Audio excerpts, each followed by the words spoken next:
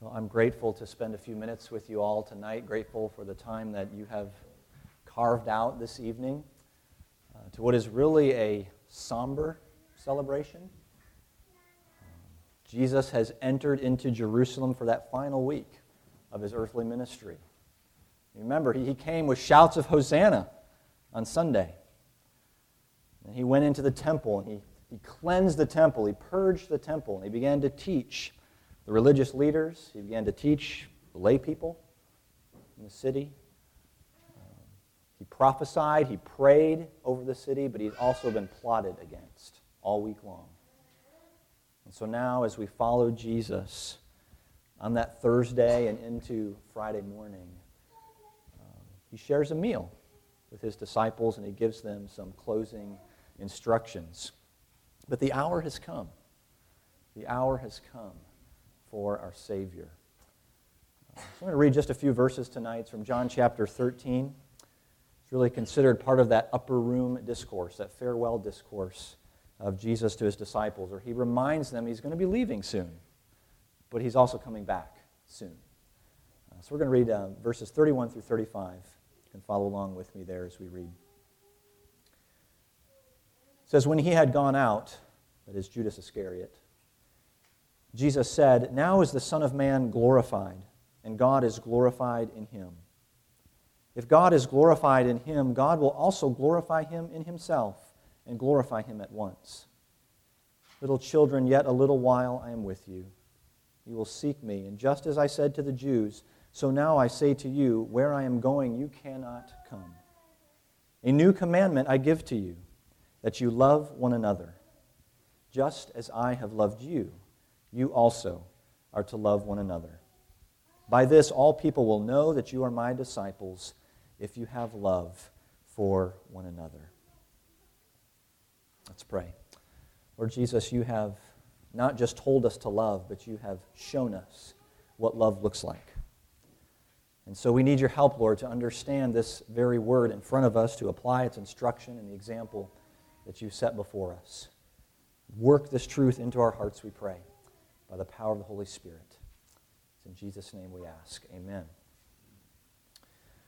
You know, just when we think we know what love is, just when we think what it may look like, then we read a passage like this in John 13. Stops us in our tracks, kind of brings us to our knees. It brought me to my knees this last week as I was thinking about this, and as I heard of a daughter who would sit by her mother's bedside every day and care for her. She had been bedridden for years. And every day she would come and sit with her and serve her needs. Or when I hear a story like Ian and Larissa Murray, maybe you've heard that name before. But Ian and Larissa, they met each other in college. They fell head over heels for each other. They were dreaming of marriage, life together, and Ian he had a ring picked out, and then there was a car accident.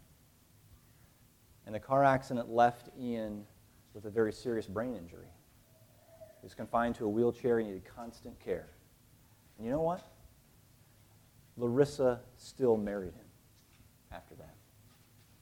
Every day, caring for her new spouse. And they've written about that, how their love just doesn't give up. And that's a love that I don't understand very well. I need to be shown that kind of love. And Jesus tells his disciples to love, but he also shows us what is so often confusing for us, I think. I think if we're honest, our thoughts of love and loving one another are usually self-motivated, selfishly motivated, inward-focused. What am I going to get out of this? What will this do for me? How will this make me comfortable right now? But Jesus says, love goes the other direction. Love moves outward. Love sees the need of another and serves that need. So Jesus models the love that we need to see. Because by the time we leave here tonight, we go out those doors to our cars, the pressures of life, you know this, the pressures of life are going to make it very challenging, will challenge our ability to love like this. So Jesus has just washed the feet of his disciples. That was earlier in chapter 13 that we didn't read, and now they're just sitting there wondering what in the world has just happened. This was not part of the Passover liturgy for Jesus to do this. He's washed their feet. And that's the imagery that I want us to keep in mind tonight. Keep at the forefront of our minds. It's not a very pleasant imagery. I get that. Let's think about feet. That's kind of gross. But there's a very strong and important picture here between feet and the parting words of Jesus to love. The love command, there's a beautiful progression, starting with the blackened, muddy feet that Jesus washes, and then moving to the bloody feet of Jesus, and finally, the busy feet of his call. So if you need some words to hang on to, blackened feet, bloody feet, and busy feet. So verse 34, Jesus says, "A new command I give to you, that you love one another." So this is the verse where, why we call today Maundy Thursday in the life of the church. It comes from the Latin phrase mandatum novum, new mandate. And somehow they got Maundy out of that. I'm not sure how that works. But you kind of scratch your heads at this point. You say, well, wait a minute. This doesn't sound like a new command. Haven't we heard this before? The short answer is yeah, absolutely we've heard this before. We go back to the Old Testament.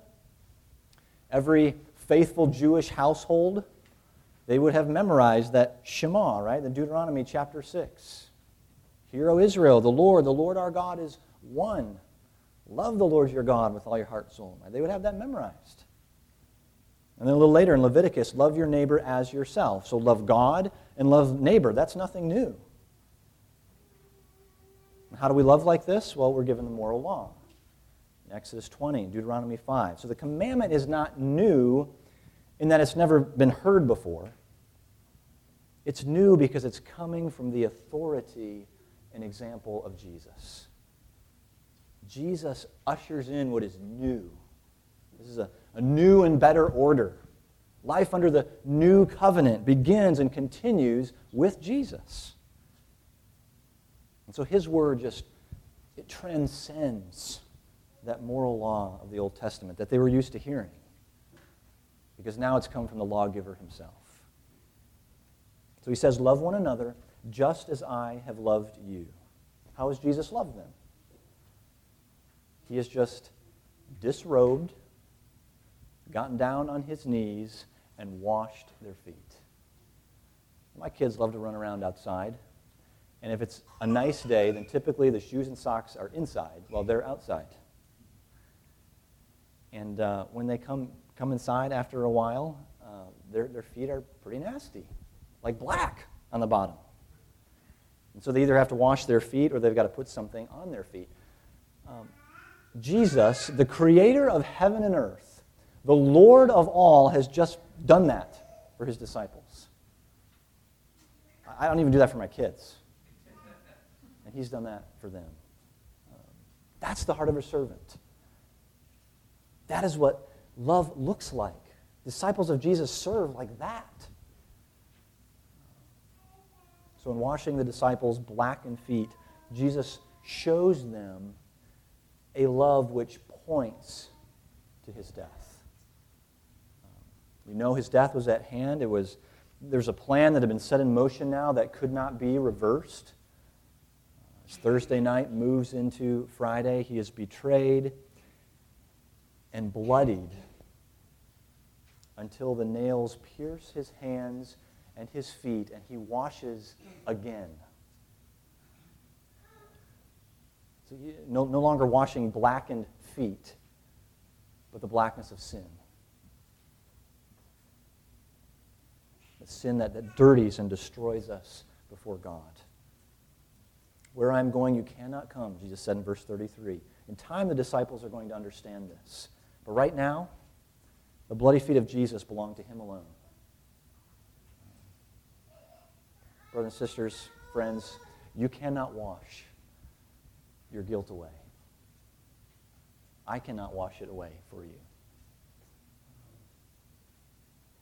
It's a guilt that condemns us before a holy God who has shown us how to love, and we've refused. We've said no. God must do the washing. Only the bloody feet of Jesus can atone, can pay for the rebellion of our sin and the death that it brings. Jesus has loved perfectly. He's fulfilled all the love commands of old. And his bloody feet on that cross have served us to the very end. So let me ask you something here. You were sitting at the bedside of the one that you love the most on this earth. Could be the one sitting right next to you, one of your children, mom or dad. You were sitting next to them, and they had one more thing to say to you before they took their last breath. Would you listen?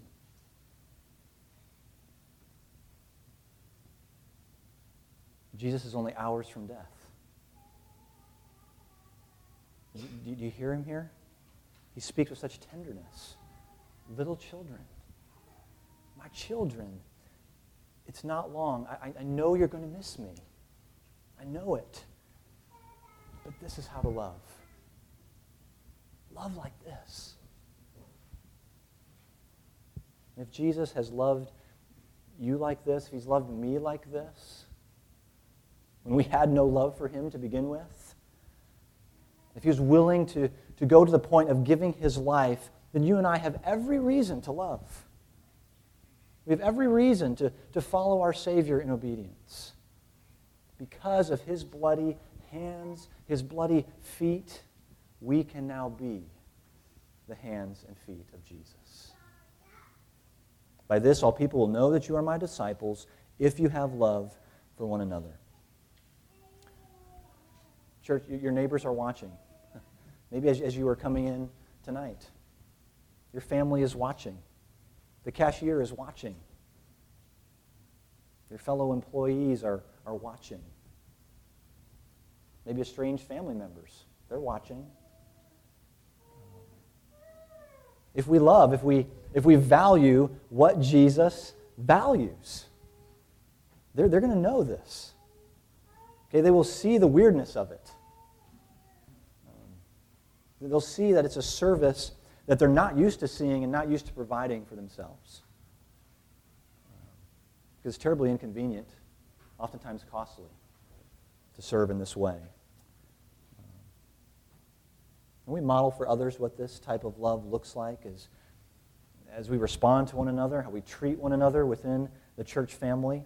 And this doesn't mean that we're giving less attention to our neighbors or concern for our neighbors.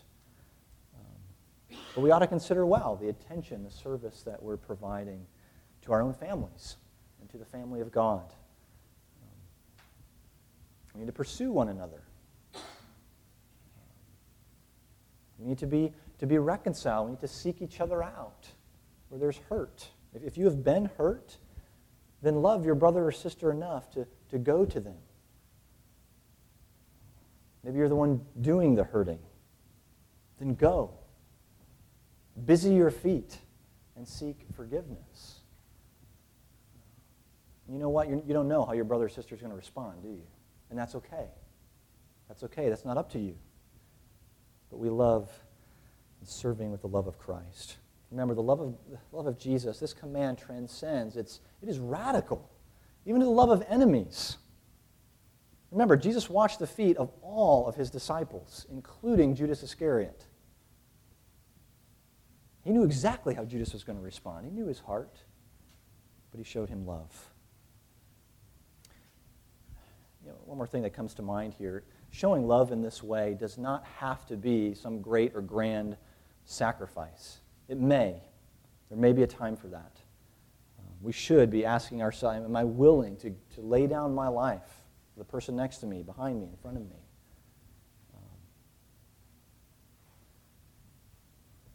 But it doesn't have to always be that way. Jesus washing feet is kind of a menial task. We can love others. We don't have to go big or spend big all the time. Small acts of kindness that go beyond our own self-interest, that go beyond our own convenience. But only if we know the bloody feet of Jesus for us, can we come close to loving like that. Only if we've embraced that. So I don't know if the Apostle John thought about feet as much as we have in the last couple of minutes. But he did write this in his first letter, 1 John chapter 2. It says, whoever abides in Jesus must walk as he walked. That seems to fit our picture, doesn't it? Jesus washed blackened feet. His feet were bloodied so that our feet could be busy going about loving and worshiping him and loving one another. Father, we thank you for this word, a word of love. You have loved us without condition. You were not jockeying for position, Lord. You loved us because we are yours. And you have served us to the very end. And so we thank you, Lord, for this word, for this command. Work it deep into our hearts, we pray, that we might go from this place seeking to serve, looking outwardly, that we might love one another well. We offer this in Jesus' name. Amen.